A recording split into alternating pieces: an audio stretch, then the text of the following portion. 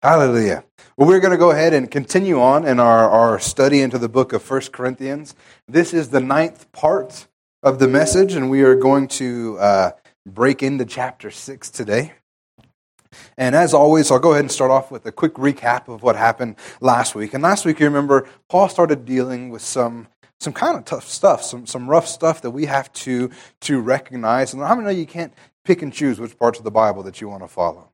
The whole thing is God's Word, and we have to deal with all of it.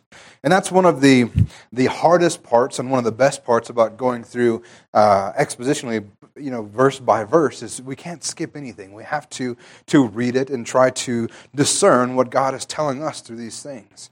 And one of the things that Paul began to deal with was judgment. And nobody, especially in this country, nobody wants to talk about judgment. We can't judge anybody. And because of that, everything's allowed because heaven forbid you would judge somebody, well, except for being a Christian. Apparently that's okay. You can judge people for being Christians, but anything else goes.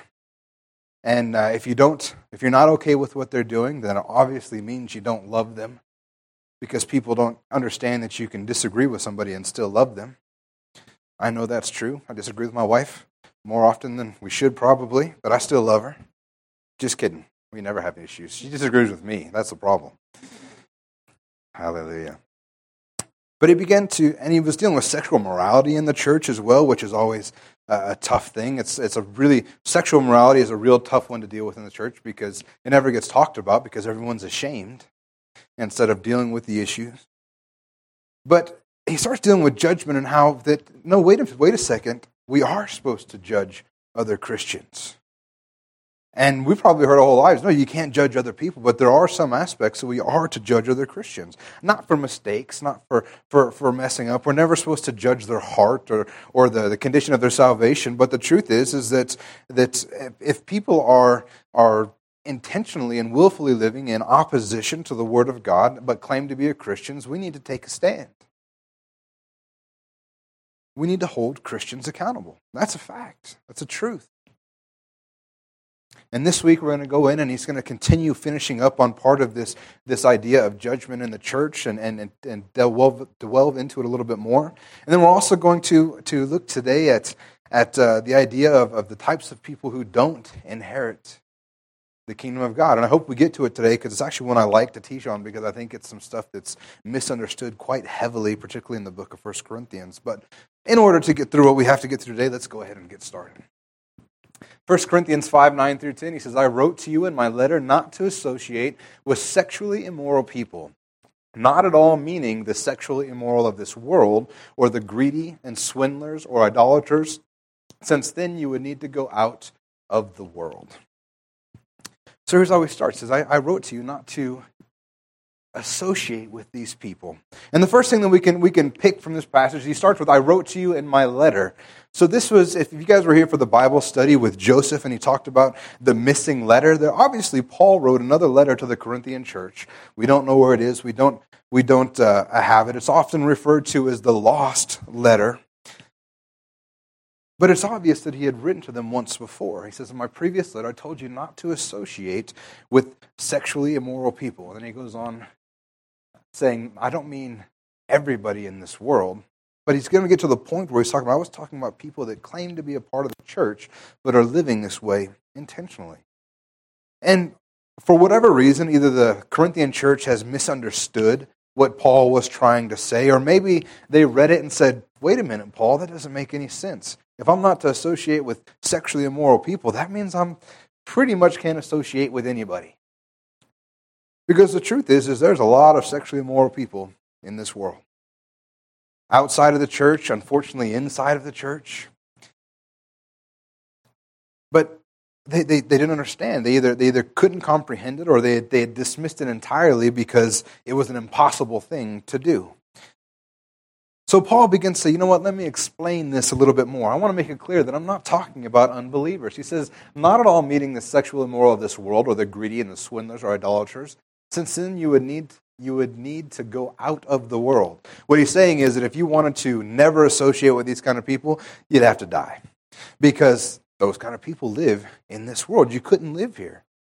We live in a sinful world. We live in a fallen world. It is impossible to not associate with sinners. We see them where we work with sinners. We go to the store and we shop from them. We do all kinds of things. We deal with them at all times. The problem is, if we never associated with sinners, that would be a massive hindrance to the Great Commission. Because what does the Great Commission say? We go out into all the world and share the gospel. Well, if we could never associate with any of these people, how would we share the gospel with them? Paul is saying, you guys have misunderstood what I'm trying to tell you. The reality is that we need to understand that unbelievers are not going to act like Christians. And matter of fact, if you're a Christian and you are expecting people that aren't believers to act like Christians, you're kidding yourself. You're fooling yourself. It's also one of the reasons why we shouldn't judge unbelievers. That is true. We should not judge unbelievers. And Paul will describe that later. Who are they to me? Who are they? How am I to judge their lives? But it is foolish of us to expect them to act like Christians if they're not Christians. That's actually one of the things that drives me crazy about the whole political scene. There's a lot of times when we talk about having to pass Christian laws and do all these things. Now, I agree that as a Christian, it is your duty to vote according to what you believe. You're going to have to read your word. You're going to have to make a decision based on what you believe and what the word says, who you're going to vote for, what you're going to support, so that hopefully the values that you value will be incorporated into the laws. But the truth is that no law is going to save this country or save the people in this country. We need to get people saved. If you want to see Christian laws, if you want to see if you want to see that kind of stuff happening, because we're fooling ourselves if we expect un-Christians to make laws that align with our values. That's just crazy. If we want to see the laws in this country change, what we need to do is get the people that are making the laws saved. And then we'll see a change in the values of this country. But the truth is that unbelievers will never act like Christians because they're not, and they're always going to sin because it's in their nature. The difference between the world and us is that we have a new nature. We can actually live without sin because we've had that taken from us. That old man is dead and gone. We have a brand new nature inside of us, and we can live without sin. And we can finally live according to the standards that God has set forth because He has made that possible in us. But they can't. The book of Romans, Paul talks about, before I was saved, I wanted to do the right thing, but I couldn't. So, but then I got saved and I finally could. And that's the truth in this world too. They're not going to act like Christians. But the reality is that we must interact with them. Paul says, I didn't mean for you not to talk to anybody. He didn't want them to become a introverted church where they never reached out to the world, because how would anybody get saved if we couldn't talk to anybody? If we couldn't share the gospel with them, if we couldn't associate with them? If somehow we begin to look at them and think that they're not worthy of the gospel because they're not living how we are, or if we look at them and think somehow if we go and minister, if we get near them, that it's going to rub off on us or something. I don't know what's going through their head in the Corinthian church or what's in our eyes as well, but we need to be out there with those folks so we can share the gospel with them. But the truth is, like he said, in order to avoid all of this stuff, sexual, immoral, the greedy, the swindlers, idolaters, we would have to go out of this world. We'd have to go meet Jesus if we were never going to interact with him ever again. So he continues on in 1 Corinthians 5:11. He says, but now I am writing you not to associate with anyone who bears the name of brother if he is guilty. See, now he's going to clarify. This is what I actually meant. I didn't mean don't associate with people that do these things. I meant I want you to not associate with those who bear the name of brother if he is guilty of sexual immorality or greed, or as an idolater or a violator, a drunkard or a swindler, not even to eat with such a one. Basically what Paul was saying is, I want you to stand up against Christians who claim to be Christians, but they're obviously living in direct opposition with what should have happened to them, the changed life that was inside of them. We must not associate with people that claim to be Christians on Sunday, but the rest of the week live just like the rest of the world. That's the idea, is if we're going to claim to be Christians, then let's live like Christians, amen? Let's live out on the outside what has actually been accomplished in us on the inside. And the reality is that when you get saved, when you get well and truly saved, something changes inside of you, and you begin to see a difference. And I want to be clear, I'm not talking about not messing up, not making a mistake. That's not what Paul's talking about either. He's not talking about people that are growing. He's not talking about the new believer that just got saved, but they're working through some stuff and God's moving in them and they're slowly, the difference is they're making a difference. They're moving forward. Things are changing. He's talking about the people that have dug their heels in and said, I'm gonna claim to be a Christian, but do whatever I want. With no remorse, with no understanding, with not a care in the world. And he's saying believers must separate themselves from those who claim to be Christians, yet indulge in sins explicitly forbidden by the Scriptures, and then rationalize their actions. See, that's the biggest problem. It's not making the mistake. It's claiming that everything's okay. We can't rationalize sin in the church by saying, "Oh, that's what the world is doing."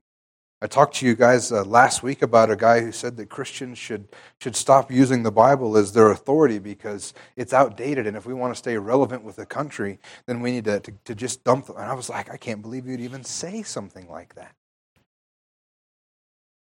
Or we have people that are in the spotlight for being Christians, and they make mistakes and they do stuff, and instead of apologizing and recognizing the situation, they rationalize what they're doing.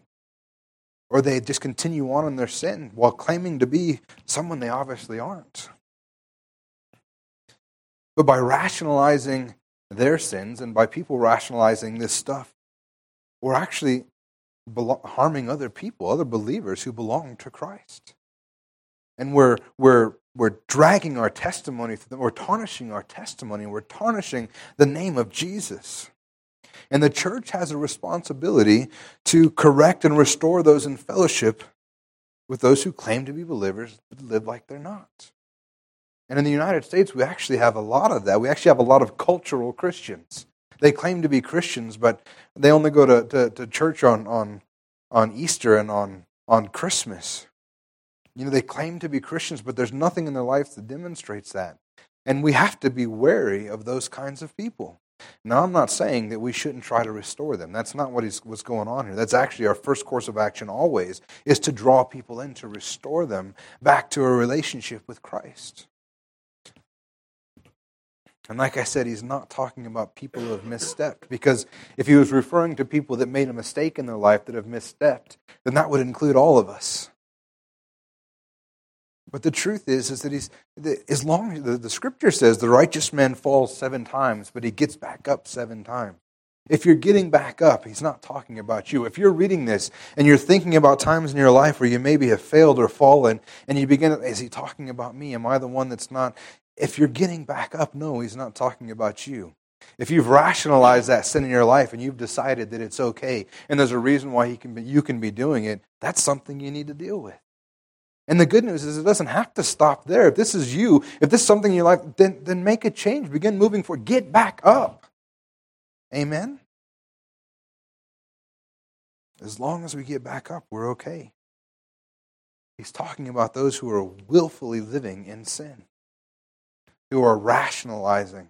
And I've done my fair share of, especially I remember when I was a kid, I did all my fair share of rationalizing why this was okay.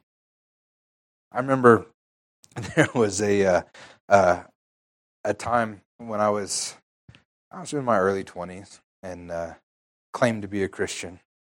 Definitely wasn't living like one. You know, it was hit and miss when it suited me.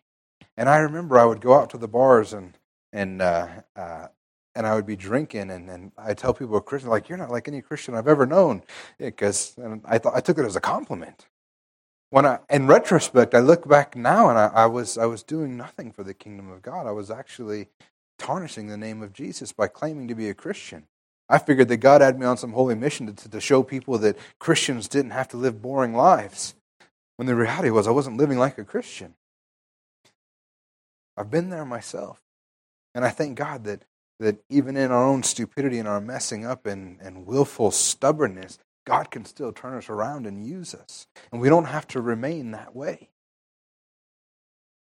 You know, if someone is acting in such a way, we need to stand up and encourage them. Tell them the truth in love. And like I've told you before, what does that mean? It doesn't mean to point out their failures, but instead to point out Jesus' success in their life. and remind them of their position in Him, their strength in Him, their courage in them, that they are free, that they are forgiven, that they can live the life that He's called them to live. Because the reality is that sin for the believer is out of character. Sin in the believer's life should be rare. And you should know it when you've done it. It should make you feel wrong. Not because somehow if you feel guilty, that makes it okay. That's good. You have to feel guilty enough or God's not going to forgive you. God could care less about your guilt if He's going to forgive you. Now, He sent His Son to the cross to forgive you. You don't have to feel guilty enough to be forgiven. You just have to continue placing your faith in Jesus to be forgiven. But the reason why you feel weird is because it is in contrast, in opposition to who you are as a Christian. You have a new nature inside of you, and you are doing something it's like rubbing the wrong way against it. That's why you feel weird when you sin, because that's not who you are. You're acting out of character. And when we stop feeling that, that's the problem. Because at that point, we begin to rationalize what we're doing. And we never want to be in that position. 1 Corinthians 5:12 through 13, it says, "For what have I to do with judging outsiders? Is it not those inside the church whom you are to judge? God judges those outside. Purge the evil person from among you." There is a difference between believers and non-believers. And that's the relationship with Jesus Christ. And those who are not believers are to be met where they are, even in their sin. Paul said it like this in 1 Corinthians 9:19 through 23. He says, "For though I am free from all, I have made myself a servant to all, that I might win more of them. To the Jews I became as a Jew in order to win the Jews. To those under the law I became as one under the law, though not being myself under the law, that I might win those under the law. To those outside the law I became as one outside the law, not being outside the law of God, but under the law of Christ, that I might win those outside the law. To the weak I became weak, that I might win the weak. I have become all things to all people, that by all means I might save some. And I do it all for the sake of the gospel, that I might share with them in its blessing." This means that we can meet people where they are. This means that we can associate with the sinners of this world. Actually, we have to. We need to share the guy. When we see them, it should break our hearts. That's why Paul said, "Woe is me if I don't preach the gospel," because he cared about these people. God had placed a purpose in his heart. And we see them, we need to be able to share with them. That means to meet them where they are. That actually means to not judge them for where they are. The problem with people that judge unbelievers for where they are is because they forget where they once came from. They forget that they were sitting in that exact same place at one point. So we meet them where they are. And we just love them and show them that God loves them and show them the love of Christ through our actions in order that we might win some of them. However, in the church, we're required to make some judgments. And like I said, it's not the condition of somebody's heart that we're to judge. What business do we have judging how somebody is, their relationship with Christ? Now, obviously, in this case, we can see some evidence of somebody's relationship with Christ. If they're willfully living in sin, we're supposed to deal with that. And it's obvious if somebody's living like that, there's some issues in that area. But we're not to judge the condition of a person's heart. We're not to judge the direction of someone's ministry. Who are we to judge another man's servant? We're not to criticize people by gossiping about them. And we're not to make rash judgments about who people are or what they're doing. But we are to deal and judge with those who claim to be believers but are living sinless or sinful and rebellious lives. And the truth is, even in that case, those need to be people that we have some sort of relationship with so we can speak into their lives. I'm not going to go to California and walk into somebody's church and start dealing with their situation because it's not mine. But in this church, we would have to deal with that. People that were living that way, we would have to make a stand and say this isn't okay. And I want to make it clear, too, that there's a difference between new believers and those who've been in the church for a long time. Because new believers are going to come in with baggage. How many of you know that? You know, one of the things that I've been asked, and I've often thought about it, particularly in today's climate, is there's a couple of them that are pretty common. Is one, you know, if somebody that was homosexual came into the church, would we let him come in? Well, of course we'd let him come in. We don't agree with what they're doing, but we still love them. And Christ still went to the cross for them. Christ loved them enough to die for them, then we can love them enough to let them in the building. Amen? And we want to share the love of God with them. And I believe that if they come in and they are touched by the hand of God, then God will begin to help them deal with that issue in their life. And He will give them the strength to move forward and deal with the temptation of that sin, just like every other sin that we have to deal with as well. Now, if someone's gets saved and they're with the church for a long time and there's no attitude of change or any kind of forward momentum, at some point we're going to have to deal with it. But we're definitely going to give them time if they're a new believer. Same with another one that's a little less, this is one that people have to think about. What about people that come in who are claiming to be Christians and they're living together, but they're not married? Now, that hits a little bit close to home because there are some of us that have family members that are like that.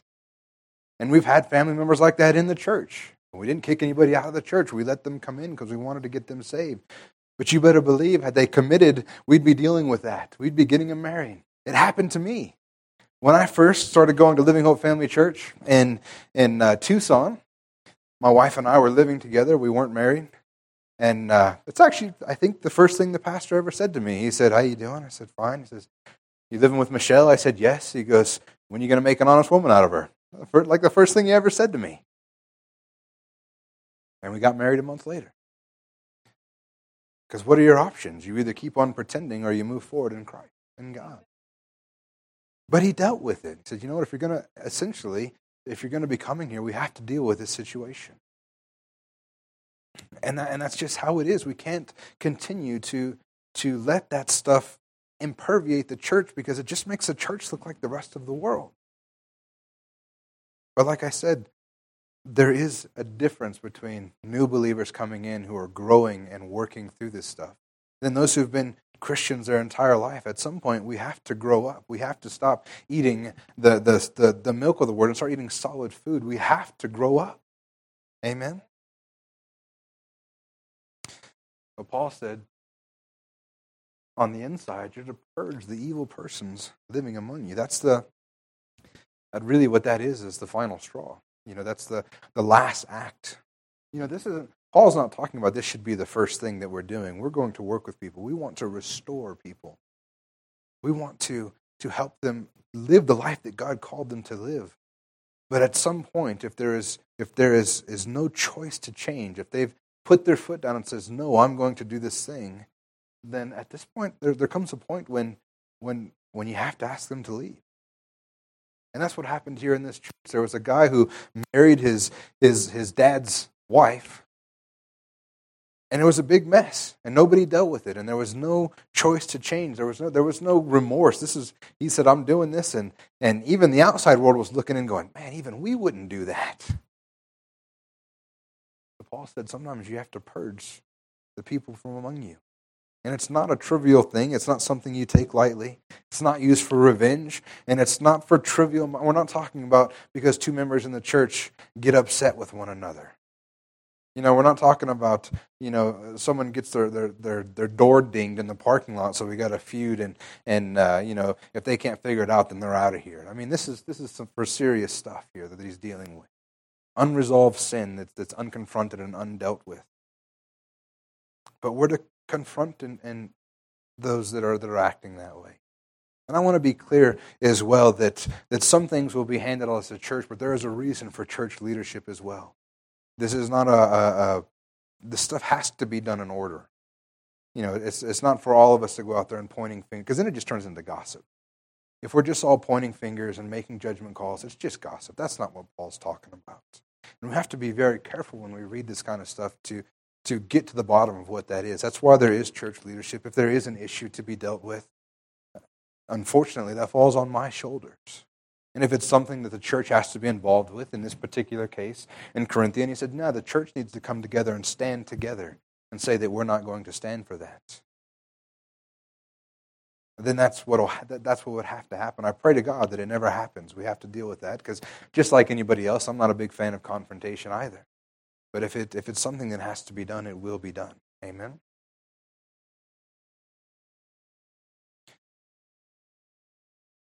So now Paul goes from this, he kind of changes gears a little bit. In 1 Corinthians 6:1, he says, when one of you has a grievance against another, does he dare go to law before the unrighteous instead of saints? And it kind of piggybacks on top of that, talking about dealing with judgment and those things. But now we're running into an issue with people in the church are at each other's throats. They're not happy with each other. They're dragging them into court to get what they want. You know, kind of that example I used a second ago, somebody got a door ding in the parking lot, and instead of coming together in love and working together to fix the issue, they're dragging each other to court, trying to get what they want out of what the situation is. And the church in Corinth was rapidly losing their testimony before the rest of the world. And that's something we always have to keep in mind when we think about the things that we're doing, because when people look at you, when people look at the church, they see Jesus and they attribute anything that we do to Jesus, even though it's the stuff that we do. And what happens is people go, why would I want to be a Christian? Look at the way that they act. Not only do they not look any better than the world, in many ways they look worse than the world. Why would I want to be a Christian? So the church, this church in Corinth is losing its testimony to the rest of the world because not only do they have sexually immoral stuff going on, they got kids taking their father's wives. Now they got apparently they have people suing each other and are at each other's throats. They have the whole pride thing going, no, I'm better than you. No, I'm better than you. And not only do the unsaved people know about this, they know what's going on in the church. And it's causing a problem. The Greeks in general, and the Athenians in particular, were known for their involvements in the courts. Matter of fact, the Greek playwright Aristophanes, in one of his plays, has one of his characters look at a map and says, point out Greece. And the guy goes, well, it's right there. And he goes, wait a minute, that can't be Greece. I can't see any court cases going on right now. It was that they understood the court system then. It was such an integral part that they were making jokes about it in their plays. It was political irony, probably, what was going on there. And the United States has kind of got a reputation like that. And I don't know when these statistics were from, probably 5 or 10 years ago, but it said over 200,000 civil suits were filed in the federal courts in a 12-month period. Nearly 1 million lawyers, and the numbers are increasing, were handling those court cases. And in 1 year, more than 12 million suits were filed in the state courts. Where we're beginning to see that, people will sue everybody for everything. But Paul is saying that, disagreeing Christians shouldn't look like the rest of the world. They should not have to file a lawsuit with a secular court to resolve differences and disagreements from among them. And why does Paul make this point? Why is this such a big deal to Paul? It's to point out that, one, the judge and the jury aren't Christians, or may not be. And they would likely not be sensitive to Christian values. Matter of fact, if you were dealing with something with Christian values, the opposition would be trying to get everybody that is a Christian off of the jury because they want them to vote in their favor. Oftentimes, the basis for court is just revenge. You're trying to get back at somebody, particularly civil court. And that should never be a Christian's motive. Once again, we're dealing with the believers presenting a poor testimony to the lost around them. In this day and age, and even the Jewish courts, they had their own court system. The Jews didn't take each other to the Roman courts or the Greek courts. They dealt with it internally. And basically, they're taking the problems of believers and basically taking them to whoever will listen. They're taking them out into the world. And the problem with that is it's not that we don't want the world to know that we have problems. You know what? We're people. We do dumb stuff. We have issues. Like I always tell you guys, we're a family. We're going to have problems. We're going to fight. We're going to bicker. But we're still going to love each other afterwards. But the problem with making that kind of stuff public is that they begin to look at us, and they only see our problems instead of for the purpose that we're here, which is to share Christ with them. Paul's saying, don't take this stuff out in the streets, because once again we're dealing with that tarnishment of the reputation of Jesus. And then second, the church had failed to live up to its full position in Christ. We're going to read about it a little bit more in a second, but how many of you guys know that the saints will participate in judgment of angels? But we're going to read about it here in a second. And if we're going to be participating in that kind of court, how can we not settle differences among us here on earth? And then the Corinthians, they're boasting of their great spiritual gifts, right? If they have such great spiritual gifts, why don't they use them to discern some judgment between bickering church members?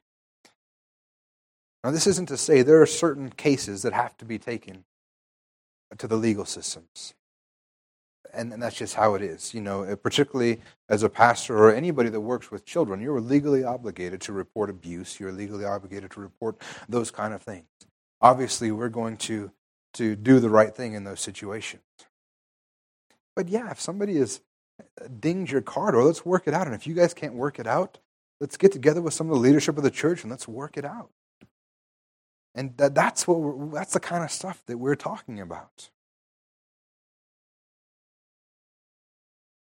And he goes on in 1 Corinthians 6, 2-4, it says, or do you not know the saints will judge the world? And if the world is to be judged by you, are you incompetent to try trivial cases? Do you not know that we are to judge angels? How much more than matters pertaining to this life? So if you have such cases, why do you lay them before those who have no standing in the church? He says, do you not know? He says this 6 times over the next few verses. And this is the first of those 6, and it's concerning our role as saints in judging. And the reality is that he's saying, do you not know? He probably already taught this to them. All this is stuff that they should have known. But by going to the pagan authorities to settle disputes, they were acting beneath their dignity. They were acting beneath what they had been qualified by Jesus Christ to take care of. And they should have been able to settle these disputes among themselves. Because one day, we're going to judge the world. We're going to judge angels. In 2 Timothy 2:12, it says, if we endure, we will also reign with him. And because of this truth, we shouldn't have to take our disputes into the world, because it would be a poor witness. It shows lack of unity. And if we are going to have the responsibility to do this, how can we not judge the little stuff between ourselves? How can we not deal with that? Because we're going to judge angels. And then as I was researching this and studying this, it seems to be scholars are divided or a little unsure what he's talking about. But it could mean that he's referring to the Christians are going to take part in judging the devil and his demons, which are fallen angels. Or it could mean that the Christians will judge angels in the sense that we will preside over angels when we reign with Christ. I don't know exactly what it is. But the point is that in light of the privileges that will belong to the believers in the future, we should be able to resolve ordinary disagreements here on earth. If this is what we're going to be doing one day, how can we not deal with the little stuff? Amen? But the problem is that there was problems going on in this church. The very same people that were acting with pride and arrogance couldn't even handle a simple disagreement between members of the church. And like I said, this isn't to say that nothing ever goes to court. There are some things that has to. If somebody murders someone in the church, I'm calling the cops. You know, like, there's some stuff that's got to be dealt with. And they don't have to let Viola pray for him. And she is just biting at the heels to come across someone who's dead and raise him from the dead. Actually, that's what we should be doing. Yeah, that's crazy. She thinks she can pray for somebody and raise the dead? I think that power is available to us today. We just need to be crazy enough to believe that God will do what he says he's going to do. Trust him. And like I said, there's abuse and stuff that'll have to go to the courts, because that's what's legally right. But for all the other stuff, We can solve that in the church. Now, I thank God that's not an issue that I'm aware of here. We don't have that going on. But if we ever come to that point where somebody does have a disagreement, I would pray that we could work together and get through it instead of having people fight or going outside the system or having people leave the church. Because we are a family. And we're going to fight. Ask my sister. We've had some knockdown drag-outs, put holes in walls and doors and all kinds of stuff. But we still love each other.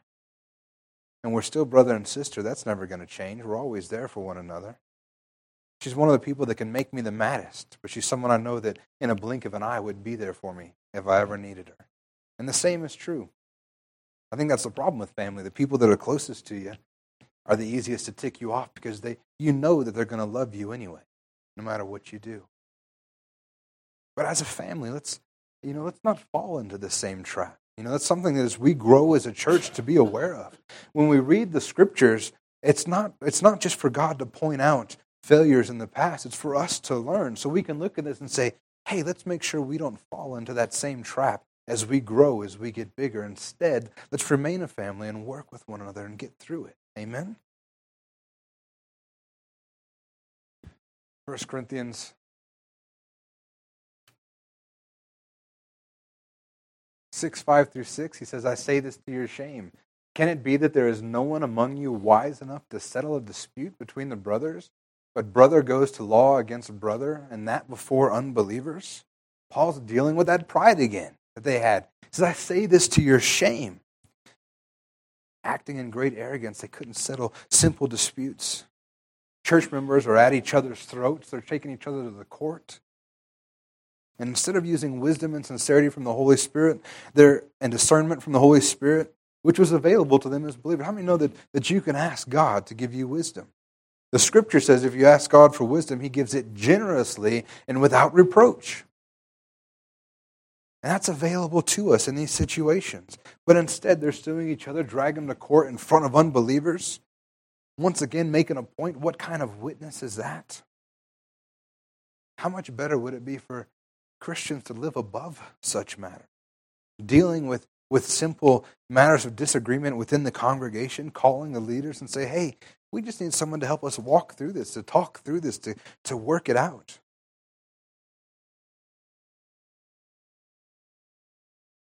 And in doing so, not only do we handle stuff scripturally, not only do we strengthen the church or we strengthen our bond between one another, but at the same time, we're not dragging Jesus' name through the mud in the outside world. 1 Corinthians 6:7-8, it says, to have lawsuits at all with one another is already a defeat for you. Why not rather suffer wrong? Why not rather be defrauded? But you yourselves wrong and defraud even your own brothers. To be at the point of suing one another, Paul's saying that you're already at a point of defeat. You've already lost. Paul says it's better to suffer wrong and be defrauded than to do the same thing to somebody else. That's what Paul's basically saying here. He says, why not suffer wrong? Why not rather be defrauded? But instead, you do the exact same thing that you're upset to them about. Why not just take it and deal with it?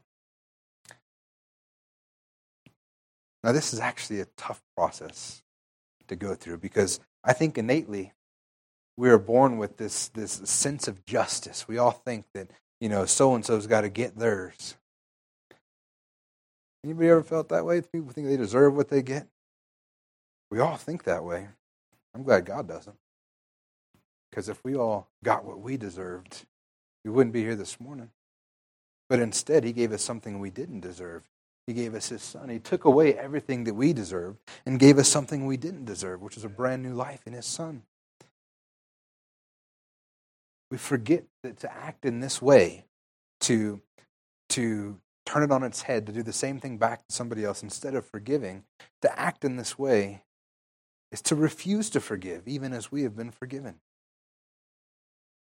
And the reality is, if you want something to think on, when we act in this way, the truth is the only way you can act in this way is to have some level of disbelief in how much you were forgiven. Because if you were fully aware of what you've been forgiven, you would forgive without even thinking about it. It's like the story of the man who was forgiven from a large debt from the king. And the king says, you know what? I'm going to go ahead and forgive you all of your debt. And then he took off after the low-level slave and says, hey, you owe me like $5. I need it right now. And he begins to choke him and drags him before the courts. Why do you think that guy did that? Because he actually didn't believe he was forgiven that bigger debt. He thought that somehow he was going to have to pay it back. He just thought it was coming at some point. So he began to try to retrieve whatever he could. And that's what happens to us. If we really understood how completely and fully forgiven that we are, it would be so much easier to forgive others. And on a tangent, to forgive others doesn't mean to declare what they did was okay. Forgiving others has nothing to do with what that they did. It doesn't invalidate the hurt that you're feeling. But what it is a recognition of what has been done for you. Complete forgiveness. Jesus said it like this in Matthew 5:39-42. But I say to you, do not resist the one who is evil. But if anyone slaps you on the right cheek, turn to him the other also. And if anyone would sue you and take your tunic, let him have your cloak as well. And if anyone forces you to go 1 mile, go with him 2 miles. Give to the one who begs from you, and do not refuse the one who would borrow from you. This is the attitude that we should be taking amongst ourselves, particularly in the church. If somebody hurts you, forgive them. Let's work through it, move on. And let's not fall into the same trap that we're being warned against right here, that we're being taught. Like I said, this isn't a history lesson. This is to help us as a church grow and not fall into the same things.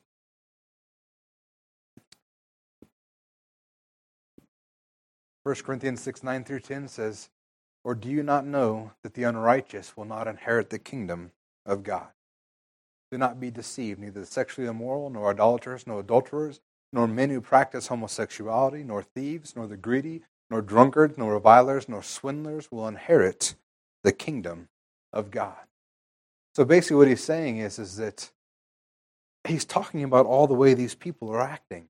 They're defrauding one another, they're immoral, they're dragging each other to court, they're swindlers, they're doing all these things. And he says, but do you not know that these type of people, sexually immoral, idolaters, adulterers, men who practice homosexuality, thieves, greedy, drunkards, revilers, swindlers, none of these people will inherit the kingdom of God. I want you to know, if you're not sure, he's referring to all manner of sin. It's not just this list of sin. People that are these type of people by nature will not make it into the kingdom of heaven. Now the problem is that this is a true statement, but many of us have interpreted what it's saying in an incorrect manner. And here's what I mean by that. Many people have said they get saved and they God does something in their life, and then they make a mistake, or they remember their past and they read this and go, wait a minute, how could I even get into heaven? I've done some of the things on this list. How could I get into heaven? And we begin to apply that inappropriately to our lives. And I'll dig into that a little more as we go to the next verse, but Paul is obviously dealing with a church that is doing these kinds of things. This church is messing up. They're messing up big time. They got all kinds of nonsense going on. And I imagine that every single one of these things was happening in this church, and Paul wants to deal with that. He says, hey, do you guys not know that people who do these things will not inherit the kingdom of God? And if we stop there, that actually puts us all in a dire situation. If we stop there, if we don't read the next verse, that puts us, I mean, when you read the scriptures, you can't pick and choose and take stuff out of context. You kind of got to read around the verses to see what's being talked about here. Matter of fact, this whole book of 1 Corinthians, you almost have to look at this thing in a lot of ways as a whole, because he's dealing with all kinds of stuff. But he says, none of these people are getting into heaven, but then he goes on to say, and such were some of you, but Pastor Mike used to always said, you need to have your butts in the right places. He says, and such were some of you, but you were washed, you were sanctified, you were justified in the name of the Lord Jesus Christ and by the Spirit of our God. See, here's the bit that if we don't take this into account, we begin to mess ourselves up on the inside. We begin to have the wrong idea of what's going on. Paul isn't saying, hey, you Corinthian church, you screwed up, so now you're not going to heaven. What he's saying is, hey, Corinthian church, Why are you acting like this when that's not who you are? He says, you were washed, you were sanctified, you were justified in the name of the Lord Jesus Christ. And if that is so, why would you act like these kind of people who aren't going to go to the kingdom of heaven? He says that's not who you were. That's who you were. It's not who you are now. It's obvious the people in the Corinthian church were doing these things. And Paul is saying, guys, get your heads out of your butt. This isn't who you are anymore. You were these kind of people, but instead act like who you are in Christ now. Stop dragging each other to court, because that's what unbelievers do. That's not what believers do. Stop doing sexually immoral things and taking your father's wives, because that's what unbelievers do. That's not what believers do. That's the kind of stuff that you used to do. It's not the stuff that you do now.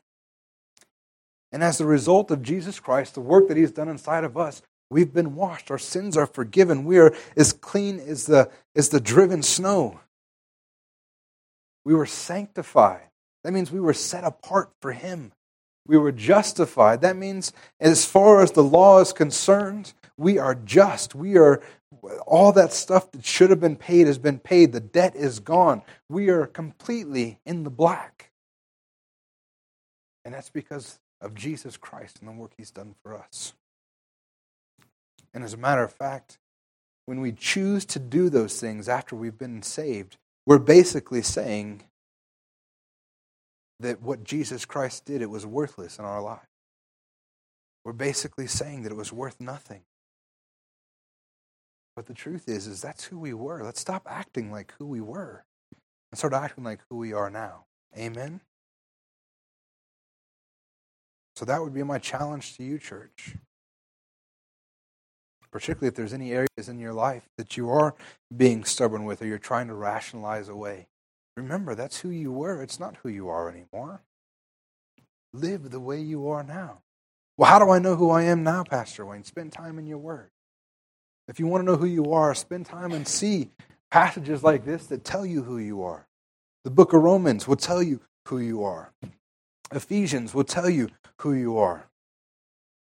Begin to read, particularly in the New Testament, over and over. You're going to learn who God is, and you're going to learn who you are in Him. And you're going to begin to realize things.